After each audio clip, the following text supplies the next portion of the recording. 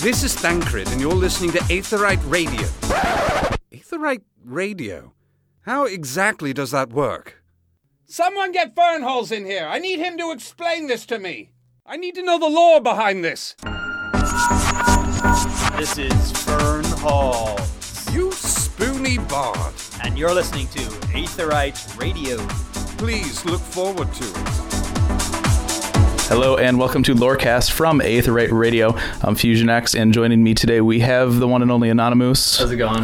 And a very special episode today. We are also joined by Michael Christopher Koji Fox. Hey, I'm here. It's Boston. Chowder. Is that... That sounds more of like a Schwarzenegger, I think. Chowder. Get to the chowder. No. Yes. Chowder is good. I'm going to have to figure out a way to get chowder. Get some chowder in at some point. Chowder and lobster rolls. That's like the food of the gods. Room service? Is that just have them like... Oh, man. No, I'm not. They don't pay me enough for room service. There you go. I have to, just find like a half one that's in a garbage can on front of the... There you go. The convention center. But it was good. Even that was good. So I got to figure out how to convince the item team to get there you go. Lobster rolls. I mean, maybe with garnish them with some peaches and... Oh, peaches. Peaches. Hey. We're going to have peaches. We got to have peaches. Peaches confirmed. Peaches confirmed. The code is very complex, but 4.0. Yeah, 4.0. System-wise, we can do it. We're going to start working on it now. And the system is made to where we can include peaches. We can do peaches. We'll be good. So we have a whole bunch of questions. We're just going to go ahead and get right through it. And if you guys haven't listened to it or seen it already, there's that panel from earlier today from PAX East. Make sure to check that out. So we'll go ahead and just get right into it here. All right. So... since last time we've talked, we've seen Odasan out more and more. Is he enjoying his interaction with the JP base? And might that lead to some involvement with the fan festival, either there, or here with you? Yeah, I asked him about this, and he just had this scowl on his face, and I was like, it's like he doesn't like speaking in public. He's not a public speaker, but he did say that he really enjoys interacting with fans.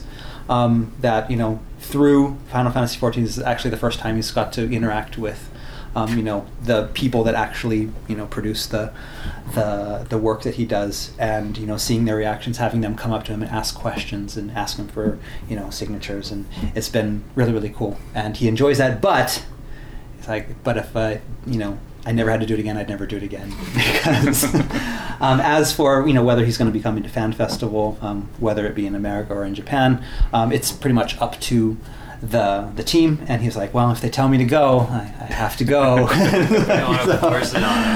But I don't know if it would be awesome if I could do a panel with him in America. That would be the coolest thing. But I don't know. It's up to Yoshi P. So if people on the forums are like, we want to see Odasan, oh my god, give us that. There'll be all these like really weird threads. It's like, okay, we want bunny costumes, peaches, Odasan. Odasan. Then you just have to force Yoshi P in a corner where he had to decide. But I would think that we'd be seeing more of him in Japan. It used to be that, again, lore was pretty much a North American thing. The North American fans and the European fans were really into it, and the Japanese fans weren't too much into it. But again, now because of how big lore has become on the North American forums, and they've seen like how I write these really long replies, and now there's people, wait a minute, we like lore too. And so now there's a lot more interest in Japan for lore. So revenge for 5 years of Famitsu. All right. Okay, so far, we've seen 3 enemies that have the surname Prime. Yeah. Bahamut, Atomos, and Ascian. Does Prime have a standardized meaning, or does that tell us the nature of what we're fighting, or is it a different use in each one? Because, even especially in turn 13, the nature of the battle in the Crystal Heart was kind of vague. Okay, this is not a cool answer. This is Prime. It has a meaning. The meaning is Prime. So basically, it's just simple. There's no connection between any of them. It's the first and foremost of that group. And so if you say it's Ascian Prime, what you're looking at is Ascian Prime. Aha. I think you have another question about Ascian. They're all related to Optimus. Yeah. I think I can see where this is add. Yeah. So speaking of Ascian Prime, in Heavensward we saw the return of the long-lost Reaper model. Was this just a throwback, or does it provide some context into what that actually was? Okay, this is kind of a two-part question. The reason why we couldn't use that old model, it kind of ties into China. In China, the government has very strict rules on certain designs, bones and skeletons being one of those. They have, I think, where in America and in Japan and in Europe, there's things like mature content, like sexual content, or they have something in China that's called fear. And one of those things is bones. And bones are not allowed in games. So we had this awesome ASEAN, but it's just like bones. And when we decided that we were going to make the Chinese version, they're like, Chinese version, we can't, and it's bones. And so that kind of made it so we couldn't use that model anymore. But we decided, okay, but it's still pretty awesome the way we have it. Let's tweak it. And so if you look at the model that we have in ARR now, it's a little bit different. The bones have been changed a little bit, that they're now like kind of accessories on the sides. It's not, and pretty much we cleared the regulations. So that's how we did that. Now, why did that model come up again? Ashen Prime. These Ashens can take the form of other beings, and that's how they trick them. If you look at the old 1.0 stories, you have Shravansheh. Yeah. His true form is closer to that of the Ashen Prime. But he takes on this form so he can trick everybody. It's the same thing here. When you see like La Habrea, that suddenly makes more sense. You're seeing the form that he wants you to see, so it's easier for him to communicate without you freaking out because there's this giant skeleton. But yeah, and then once basically the Warrior of Light, he knows what you guys look like now, and so there's no reason to use that form anymore for some of them, and that's why we get the Ashen Prime there. So pretty much it's the same thing. It's just one of their truer forms. One of their truer forms. Actually explains why they're all here. Yeah. We never get to hear that question again. It's a little bit of what they really look like, the robes. Yeah. And a little bit of what you might expect if you lived in this world, which everything is here in the background. What would China do in the situation of like the whites? Like the skeletons, do they just pull them out of the game entirely? Like they remodel some stuff. Some of the stuff they remove. Remove in the sense that its models are updated. But again, because a lot of that takes work, because you're creating extra models and you're also like changing experiences, they don't want to do that a lot. Yeah. So a lot of times easier to we try just to make one model design that fits, it knowing that it's gonna. Yeah. But the thing is, back in 1.0, they still kind of didn't know what they were going to do, and so they had these models. And then once China comes in the picture, it's like, oh no, we can't use this, and it was a lot of navigating and getting things to work. Right. Now it's all worked out, and we know. Because again, Yoshi P always they plan 2 years in advance. That's his thing. He has his roadmap for 2 years in advance, and so now we know that we're not just making it for Japan. North America, France, Germany, Europe. We're also making it for these regions as well. So let's do something that Very cool. All right. Ramu seems to have access to information that predates him, and seemingly accurate information, given what we learned in 3.2. Yeah. How does he even know about a time when light and darkness were one? Okay, there is a definite reason. It's because his beard is as old as... That beard lives on and just grows a new person on it every couple thousand years. No, that's not true. Don't quote me on that. Don't just clip that. So it's like, his beard just grows a new person, and it's true. Yeah. It's a giant person. Now, there is a reason for this, but this is one that that Oda-san was like, okay, I don't want to go into detail on it because we're going to be going into detail on it very soon. Look forward to it. It's one of those please look forward to it ones. Ramu is a very intelligent person. He has lots of knowledge, and he knows things, and we're going to find out why he knows those things soon. Cool. Right now, I'm overwhelmed with the urge to make like a webcomic where the beard is like the Zantetsuken of him. Like, you beat him and the beard just latches onto someone else. Like the thing in Alien, just like... and you're just stuck with that beard for the next 1,000 years. Okay, in the Holy Vault, we saw a few new models of Delahan and Vodariga, which are both Void Sent. Yeah.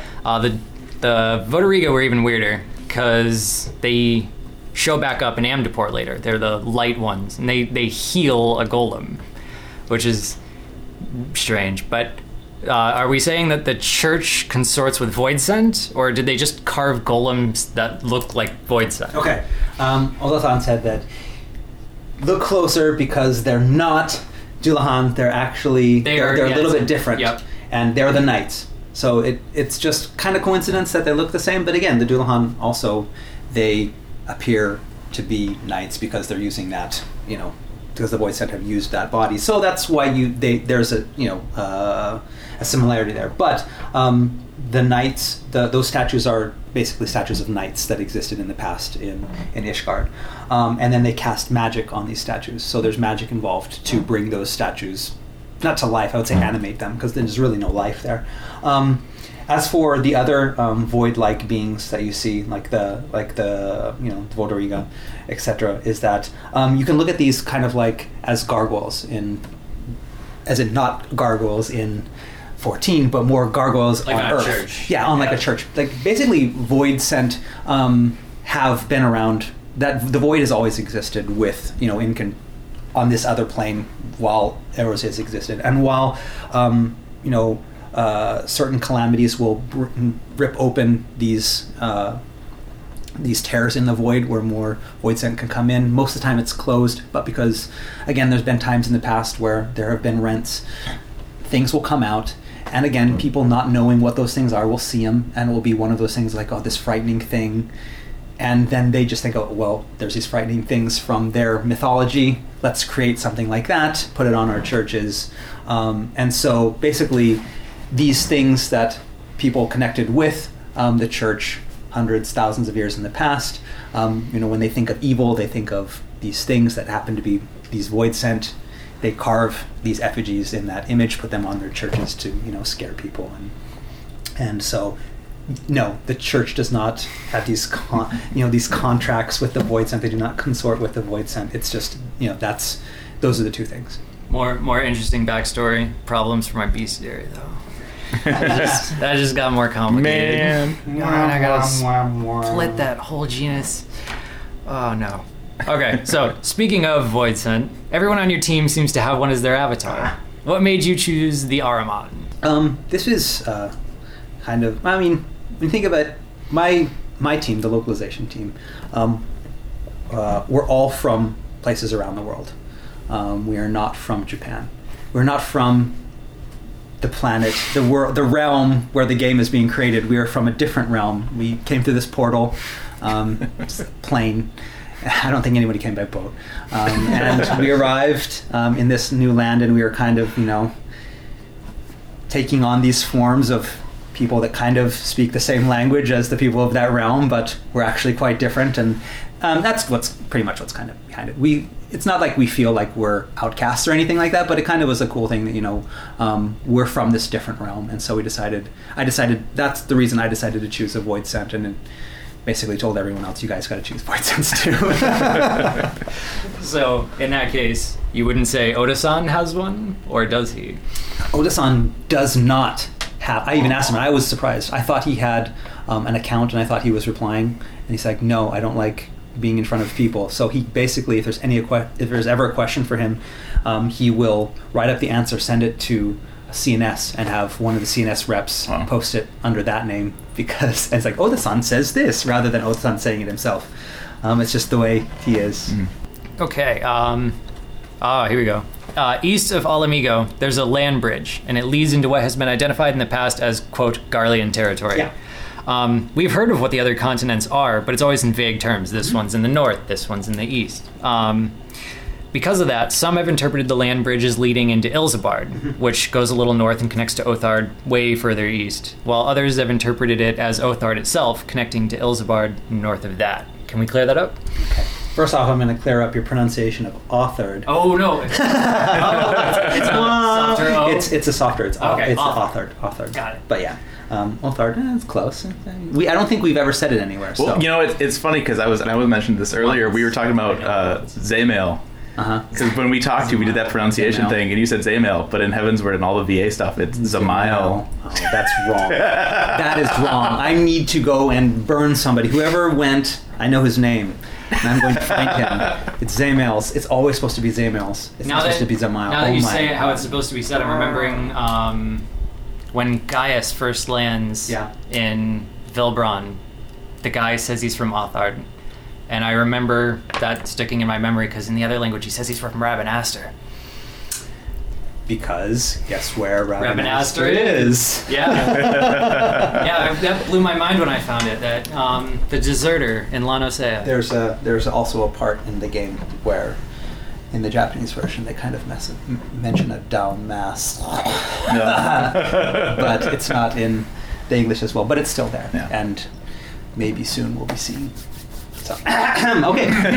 Moving on. So, but as for the question of the, where things are in relation to Eorzea, yes, there is that kind of up at the the northeastern corner. It connects directly into Ilsabard, and Ilsabard, it does not. You cannot get to Othard from that. From there without going through Ilsabard. So basically you go up, it's connected, there is a land bridge there, it's not sea or anything, there's a land bridge and it goes into Ilsabard. I'm doing this thing with my hands that no one can see. These two guys can see it though. And then it goes and then the further east you go, then you're going to finally arrive in Othard. That's what I figured it was at first, but someone brought it up in the forums and I was like, oh geez, I don't know for sure. So I'm like going back and watching your last interview and the same exact thing. And I was You've got the hands up right here and I'm like, oh god, it could be. Like, no. It all depends on where the camera is in relation to the hands. After they got upset at me for doing like, you shouldn't do that thing with your hands. Like, no one's gonna. No, they will. But my hands are kind of like. Yeah. And then and that's the guy right here. Yeah. Meanwhile, I'm sitting here frame by frame on YouTube. Like, yeah, it's definitely. Okay, so then the continent, and then it curves around. It's more like. Think of it as a big Lego and another Lego stuck onto it. It's not like that there's authored like this or like this. It's just and. Just show them the post where I tried to translate the demon book. Like, they're gonna look. Yeah. Oh, man. Demon book. I finally found your second reference when you told me that no one had found the other one, the Cthulhu Ftagan. Thank you. It took a while, but we got it. Okay, next question. Okay. When Louisoix was transformed into a primal, he had a vision of seeing the ethereal spire things that were conjured from the prayer stones. What's happening there?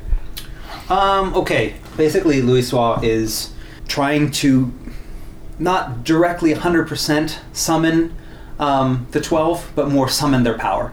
Understanding that summoning the 12 would probably cause true chaos, and so not wanting to go that far, he wants to at least get enough power where he can harness that power and use it to, send Bahamut back. And so basically he is gathering the energy from those 12 prayer stones, helped by you who are sitting there praying, and which again feeds the, because it's the power of prayer and belief that feeds that summoning process, while Louisoix is pretty much trying to keep it down so it's only the power, not actually bringing up the 12. And then he uses that, boom, hits Bahamut, but Bahamut basically, shrugs that off, but shrugging it off, again, the power doesn't dissipate, the power is still there, it's just shrugged off, and those remaining shards of power, he brings those back for one last push, which is reborn. Possible spoilers for people who haven't. Yeah. Okay. When last we spoke at E3, we talked a little bit about the library coming in, Great Gubal. And you said that it was a foot in the door, but that it wasn't what we were expecting. Yeah. And now we know what you were talking about. It's a dungeon. So it's a library, but it's not really a place that you can go in and hang out. Mm-hmm. But does the phrase "foot in the door" imply that the use might be expanded someday? There are reasons, system side reasons, why you can't just have endless text in an instance dungeon, and that's kind of one of the reasons why we can't have a lot of stuff in there. But again, it was something that we wanted a place where players could at least get a hint of what could have been, type of thing, and then hopefully in the future try to figure out system-wise how we can overcome that, because again, that's what happens a lot of times. And you've heard the things about, okay, we can't have chocobos in dungeons, but then you hear Yoshi be like, yeah, everybody wants it, so we got to figure out a way to do it, and they keep working, and hopefully after a certain amount of time they figure out a way to bypass that and get that in the game. I'm thinking that's kind of the same thing here, is that they start off with this, and then hopefully someday we can figure out something where, we can work it so we can get more of a type of, an area where players don't always have to go just to fight, but then be able to get all this lore. But as a Band-Aid, lore book. That was one of the concessions. It's like, okay, if we're not going to be able to do this, we need to do something, and we need to do something for everybody, not just for, people who can buy Famitsu or Dengeki right. and see those awesome things that they always have. I would love to have those as well, but mentioning the lore book. We'll Just get to gotta that. make sure I'm not steamrolling over one of the most important questions here. oh, okay. This is every time we have one that we come up with just for fun, just to see what could be said in that situation. And Fusion got this one for us. Okay. So how do orchestrion roles work? There's these songs that adventurers are hearing in the game. Do they hear the music during the fights, like with the primals? Like, is somebody playing or singing it? Is like this minstrel stuff? Because we have them in the orchestrion now. Mm-hmm. So like the players can hear them, the characters can hear them. How do they exist in the world? Well, okay, how they work, as in technically how they work. It's kind of like the player piano. That's why we call it a roll. Sure. You've got the parchment, it's got the holes punched in it. You put it into your orchestrion, it plays the song based off of, where it's clicking the, hitting those holes. That's how it works technically. So how does it work within the game? Are we hearing? No, you're not hearing it during battles. It's not some, special portion of the echo where you can hear music while you're playing. Only the people that have been blessed by Hydaelyn. No, that's not it. You're not hearing any of that. Basically, these songs are all, at least lore-wise, there are bards, and there are minstrels, and there is a wandering composer who exists in the game, who basically, he hears the stories from adventures of all these grand battles and these grand places and these, places in the mountains, places near the sea, these deep dungeons, these grand battles, and he takes those stories and he composes music for them, and that music that he thinks up is the music that is on the orchestrion roll. So yeah, It just happens to find its way in a treasure chest, deep in the navel. And a lot of people like music in Eorzea. And some people, don't have a place to put their orchestrion roll, so it's like, I'll just put it in this chest here, and it'll be safe. And then an adventurer comes along and steals it, and then when they come, oh, where's my orchestrion roll? I tilled fields for 3 seasons to get enough coin to buy that. I smashed rocks for so long to get... That's what that is. That's what I joke about every time the armor is moved around. Like, how does Darklight end up in this dungeon? I'm like, because they bought it from Rowena, and then they went there and they died. And they died. And then, some monster came along and said, these adventurers leaving crap all over my dungeon. I'm going to put them in this nice neat little box, clean up a little bit. Clean up a little bit. All right, now we're free to talk a little bit about... Let's get into the lore book. This was I was so excited when this was announced, and a lot of that I think comes from the background of doing 11 and stuff. And there's been a lot of 11 stuff published, and it's like, hey, lore book, and it's going to be in English, and it'll be in a language I can read, and it'll be great. I know I was there for all of those 11 books as well, seeing them all kind of go by. Yeah, and people were like, why don't you translate that? It's like, we have to translate the game and publishing and eat lunch and so the first one we'll see. How big do you think it's going to be? Do you have like a set number of pages in mind yet? We do. And we've already started working on it, but we had a set number of pages. We knew how long we were going to have to work on it, and we knew how much I could translate in a day, how much Oda-san could write in a day. And so we kind of based it off that and went back from there. It's like, okay, if we have to have it done by here for editing and done by here for printing, this is how much we can do. I'm going to say a little bit over 300 pages. Wow. Cool. Yeah. We're going to have a lot. And they're not going to be like, 10 words on a page and just a big picture. Right. It's a lot of text. This is what the hunt scroll says, and we'll just one giant page. And it's there's going to be a lot of new stuff too, so it will be good. It'll be thick. I just chose the font too, and it's an awesome font. It's an awesome font. Is it serif or sans serif? It's Comic Sans. I think you guys have maybe heard of it. It's the most comical of all sans. No, it's a font that's very similar to. It's not bragging, but I just turned 40 last year, and I had to buy myself a midlife crisis present, and so I treated myself. I think I've seen the book. I've seen that. Yeah, I bought a book. I bought a very old book, a book that I even hinted on in I think it was a developer's blog from a long time ago when I had a picture of my desk. I had a printout copy of, I think, the top page of it on top of my desk and took the picture, and I think one person commented, I wonder what book that is.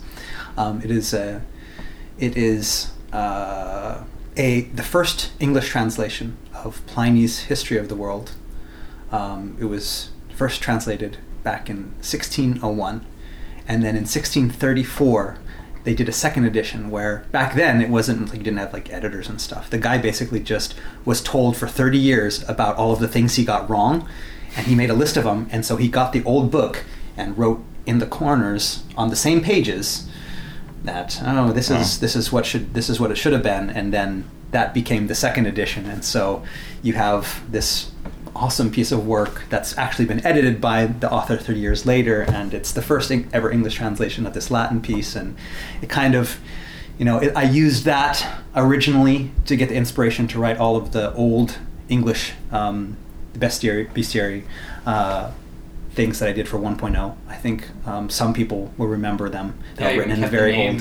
When I started making the chart Rhyndell. Yeah, and I wrote a bunch of those, and I used that as inspiration. And I from that point, I was thinking, it'd be so cool to have something like that. And then I check how much it costs. I'm like, but then I turned 40 and I'm like, screw it, I'm going to buy this. There you go. And I did. And the font that's used in there, it's similar to that one. So it's a very nice. It's one of those very old fonts from, the 1700s Victorian times in that type of style. And I was like, we got to use this for the lore book. That's cool. And so we're trying to figure out if we can find one where we can use it license-wise without having to pay too much. Because, we have our budget. But I think we're going to get something like that. And it's going to look so awesome. Very cool. And the way the design they've done it, it's not just going to be text, picture. It's going to be beautifully designed with stuff. Oh man, I wish I could show you. So present. Like every time someone asks me about like codex and stuff like that, I'm like, just imagine Pliny.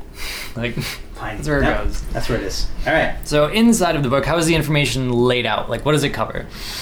Okay, so we've got pretty much, it's going to cover a lot. It's going to, I think, we have tons of chapters. I don't even remember how many, but it was more than I could count on, I think, 2 hands. Or maybe less than I could count on 2 hands, but it's around 2 hands worth of chapters. And there's stuff on history, stuff on like the different organizations. We go into backgrounds on primals, the 12 gods, races, more stuff on races, because I know a lot of players are like, we need to know more about, the Hellsguard, or I want to know more, so I can role play about the Aura.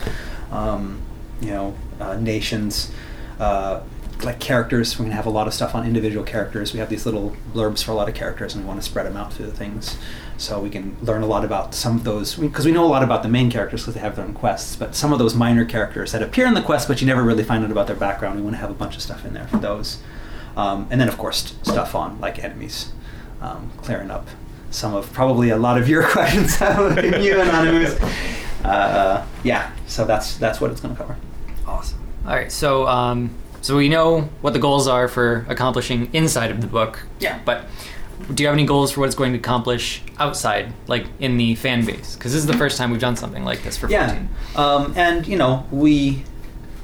personally, I was just like, let's just make it all hardcore. But you can't just make it all hardcore, because if you make it all hardcore, yes, you're going to get a lot of people, that hardcore group that's going to be yay. But then, that user that maybe just got into 14 opens up and goes, what's a Travanchet? Like, what's an Ascian? And so we wanted to have, it not be something that's going to, because we're catering to everybody, no one's going to be pleased. We want everybody to be pleased.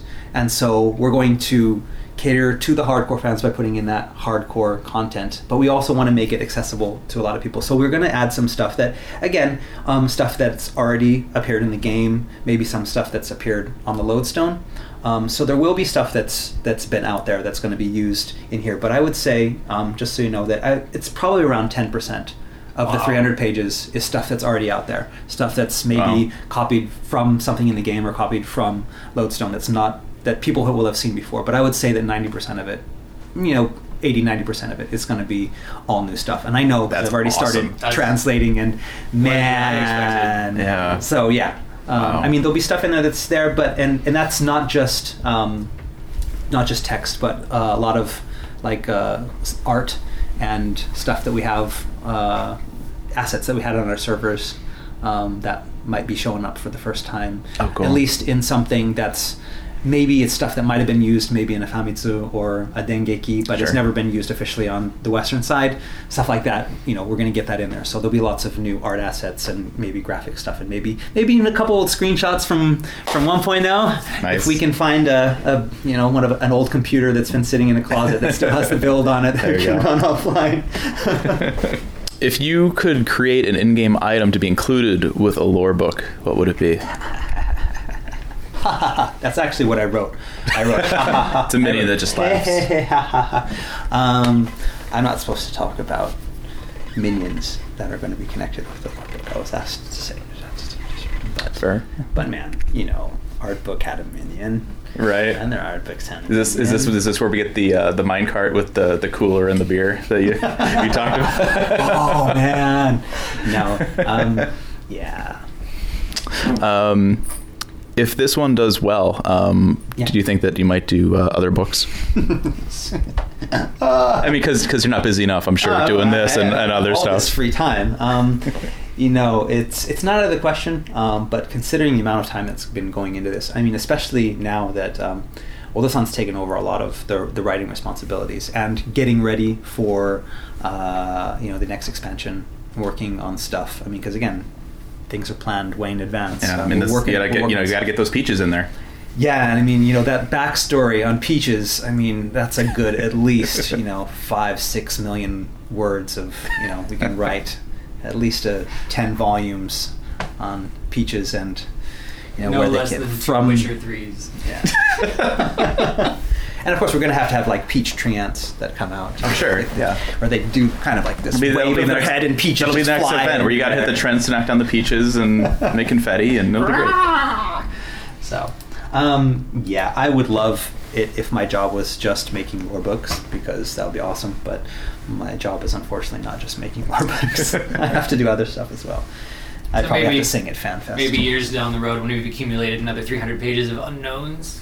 I mean, I would assume that with the expansions, lots of stuff gets introduced, lots of new areas, and that all those places again we haven't talked about because we haven't talked about them. Right. And when you introduce an area, you have all this new background, and so I wouldn't think that it would take long to get another 300 pages. Yay! No. All right. Okay, so normally this would conclude the interview, but we actually managed to get answers to a lot of the rapid-fire question recycling bin things that were disqualified from this interview. So let's just blast through them. Do it. All right. There's an area named Avalonia Fallen. Yeah. Does that imply that was the name of what is now Annex Trine? No, this is pretty much that area versus city. So Avalonia was the name of that whole area there. Very good region. So yeah, you had the cities there and the settlements around it, the farmlands. That was all known as Avalonia. Oh, cool. And Avalonia fell, and the city in it, Annex Trine, was the main city within Avalonia, the capital of Avalonia. So that's what that is. Okay. Yeah. Now let's go right back to where we were. Okay. Tiamat said that Midgardsormr had come to this star. Did he come from somewhere? Or is that just a fancy way of saying that's when he was made? That's a really good question. We thought so too. Yeah, it was awesome that you picked up on that, because it's only that one line where they ever mentioned something like that in But yeah, there was a reason why we wrote it that way, and I'm going to leave it at that. You need a minute? Do you need a minute? Balls. Okay. Come to the star. In 1562, we had the Battle of Silvertear Skies and also all the flashbacks from 1.0. Did the Battle of Silvertear Skies happen before or after the star shower everybody saw? Okay, it was immediately after. And so the star shower that appeared in all three openings for Gridania, Ul'dah, and Limsa Lominsa, they're all the same star shower. It's just you're just seeing them from different perspectives, and that one happened directly after the Battle of Silvertear Skies. That does not mean, though, that there were not multiple star showers. There were multiple star showers. Basically, it's that when Hydaelyn when she's found somebody, it's like, okay, this guy, I need to give him the power.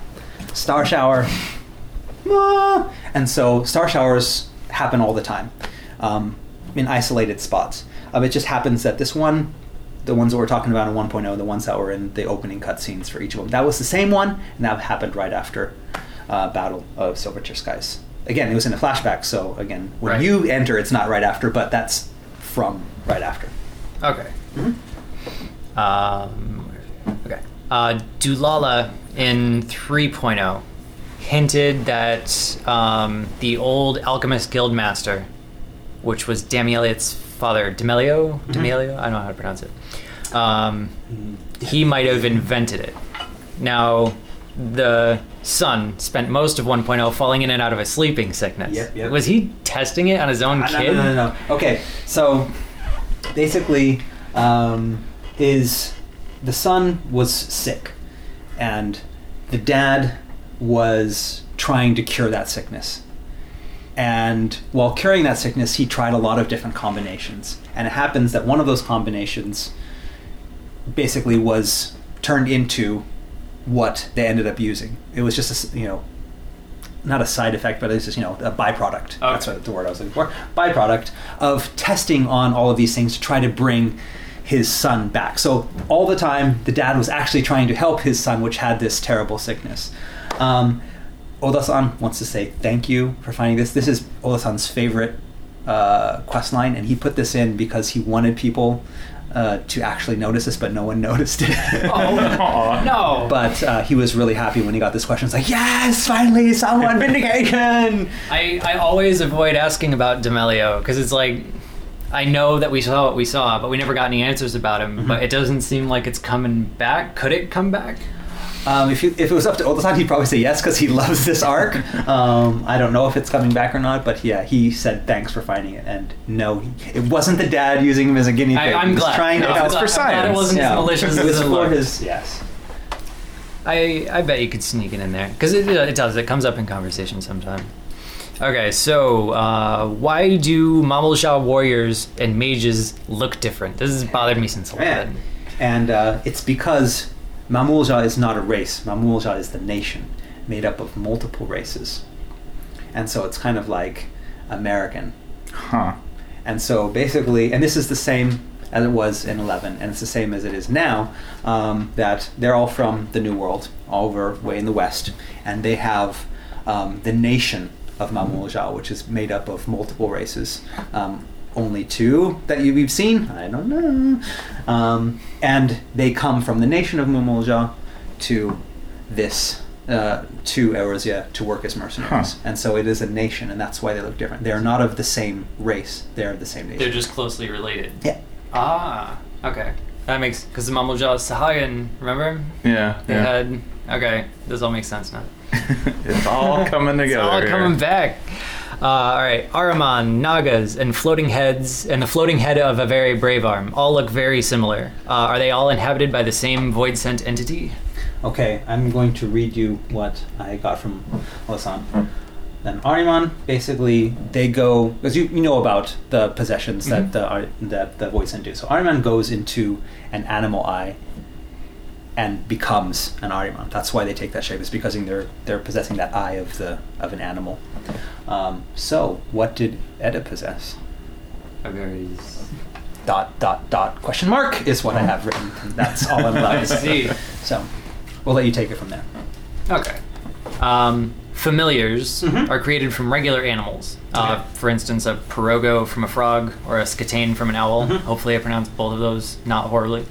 Does taxonomy change once they've been enchanted? No. They stay the same. And as you know, if the magic cuts, they go back. And that's why I think we have the quest with the pirogo where he's like freaking out, like, that's Like crazy. I don't want to Crisis. go. I don't want to be a frog again. And because that's what happens. But again, they've reached the sentience because of the magic, and so it's the magic that's helped them. They haven't changed at all. They're the same thing. It's the magic is what's giving them ability to talk and reason. But once that's gone, they're back to the same thing, and so that's why. Yeah. Okay.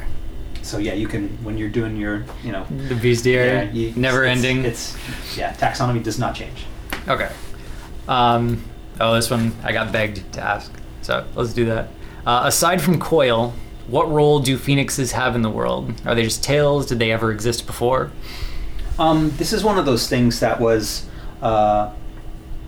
basically it's based in myth. It was something that a long time ago, something existed that was like this. Whether it was just a very red toucan in a jungle somewhere that decided to take flight when a guy that had an arrow in his gut, everyone thought he died, and he stood up because he wasn't dead, and the red toucan flew off, and people, it's I'm not saying that that's what it is. That's the entire basis for no. But a very, very long time ago, there something happened, and and that led to the myth of the phoenix starting. And then from there, it just kind of grew over thousands of years. It grew, and then based on, and that just spreads out to regions, lands all over the place. And then people kind of change it into something that fits their culture a little bit better, and it takes on different forms. Some people just look at it as this story to tell their children at bedtime. Some people, they connect it to something major. Some people connect it to a god, and so it just takes on its own life from there. And so Phoenix myth has been around not only in Eorzea but around Eidolon for a long time. It just depends on the region you go to. You're going to get a different type of story. But yes, it has played a major role. And so we might even see different iterations in the future if we go to different areas. That's what I was told to say. On the forums, you said that the summoning of Bahamut was basically taking a deceased entity from the life stream and putting it back together again, that something answers that beacon. Does this explain why once something is captured by, say, the Ultima weapon, that it can't be summoned again? Yes. But again, on the other hand, there's also, like I mentioned before a little bit with the Phoenix, where depending on the culture, they all have a different perception of what that Phoenix was, whether it was just a minor thing that existed a long time ago, or was it a god, was it a savior, was it evil, that there are these different perceptions. And so, for example, I'm not saying that this is what it actually is, but for example, you have Ifrit. The Amalja look at Ifrit as, this angry god that, I'm going to purify the land with my flames, and they see him as this type of god. And so when they summon him, again, they're praying to that type of Ifrit, and that Ifrit forms. Say that, in the New World, thousands and thousands and thousands of miles away, there's also the legend of Ifrit. But in the thousands of years since that original seed of myth, that he grew into like this very benevolent god that just gives flowers to children. It creates the fire that roasts your marshmallows. He is this More great I like this. that he is basically, that's different now. Even though it's the same Ifrit, it's a different essence. And so in that sense, the people, the tribe, or whatever in the New World would be summoning an Ifrit, but it's a different Ifrit. So those two Ifrits could exist simultaneously. But if the Amalja summoned Ifrit once and another group of Amalja who also believe in the same Amalja that's already summoned tried to do it, they could not do it. All right. The Heart of Sabik seemed very important, but it was never really mentioned again. So is it out of play? Is it going to come back? It's going to come back. And it'll come back before the expansion. All right. That's it. We'll see. Nice and easy. What is the origin of the Illuminati's nickname, the Blue Hand? Okay. So you already know about the Illuminati story, where they got their, the original manifesto, why they believe what they believe in. It's all based on the writings of an aura, and that aura had blue hair, and so basically the Illuminati goblins are basically with their hands taken the mind, the thinkings of that person and grabbed them and brought them and made them their own, and by touching the mind of that person, that aura who made the original ideas, their hands have become blue, and that's where that came from. Never would have figured it out. They just really like Blue Man Group, and No, I saw the blue glove graffiti showing up in more and more places, and I was like, oh, I gotta ask. No, never would have gotten it. Nope. All right. So Stasha Hard contains one pugil. It is, as far as I can tell, as far as I've been able to find, the only silver pugil in all of Eorzea. Just why? Yeah, we tried to figure this out as well, and we could not figure it out. We think that it's probably something just like maybe when they were, they needed to populate the dungeon. They put a bunch of monsters in there, and then somebody, I guess, on the playthrough started playing through, like, oh, this place is way too hard to get through, or it takes too long. Let's just remove some of the monsters to make it easier to get through there, and they removed all of them except for one. And so there used to be a lot. Now there's only one. He's the lone one, and when he's dead, he's dead. That's it. It's the end of the species. So every time you kill that silver pugil, you know that you're a terrible person. That's the end of the line. Hullbreaker should just have one gold pugil. Okay, Bismarck. The legend appears in both Vanu Vanu and Seawolf mythology. How do both of them know about it? How old is this story? It is very old. And it kind of, again, falls back to what I was talking about with Phoenix again, is that you have, again, this one seed that became, the story in a lot of different places. There are similarities, but depending on, where you see it, it's different. Some places Bismarck is in the ocean, some places Bismarck is in the sea. Yeah. Yeah, he might show up again soon, someplace, something beautiful that's hand drawn, and yeah, I'm not gonna say anything else. They're gonna kill me for that. But yeah. An easier one. As of Amdapor Hard, have the Lambs of Dalamud effectively been destroyed? Lambs of Dalamud, my boys. They have not, and I even. They had until I said, "Oh, that's not no. They haven't, have they?" He's like, "Oh, okay. If you're gonna write a quest, I'm like, I'll write a quest." And he's like, "Okay, expansion. Let's do something with them." Nice. So, and I already started to think what I'm gonna do with them. I have a great story. Cool. So they're gonna return. The lambs will never die. Nice. I'm gonna get like a T-shirt. So on the big Eorzean map that's been around since 1.0, in the corner there's these like 14 little small flags. Are they just filler, or like do they have meaning? What are they? So basically, when Mr. Ironheart went out, on his journey to map the realm, he didn't do it alone. I mean, he did do it alone, but he needed funding.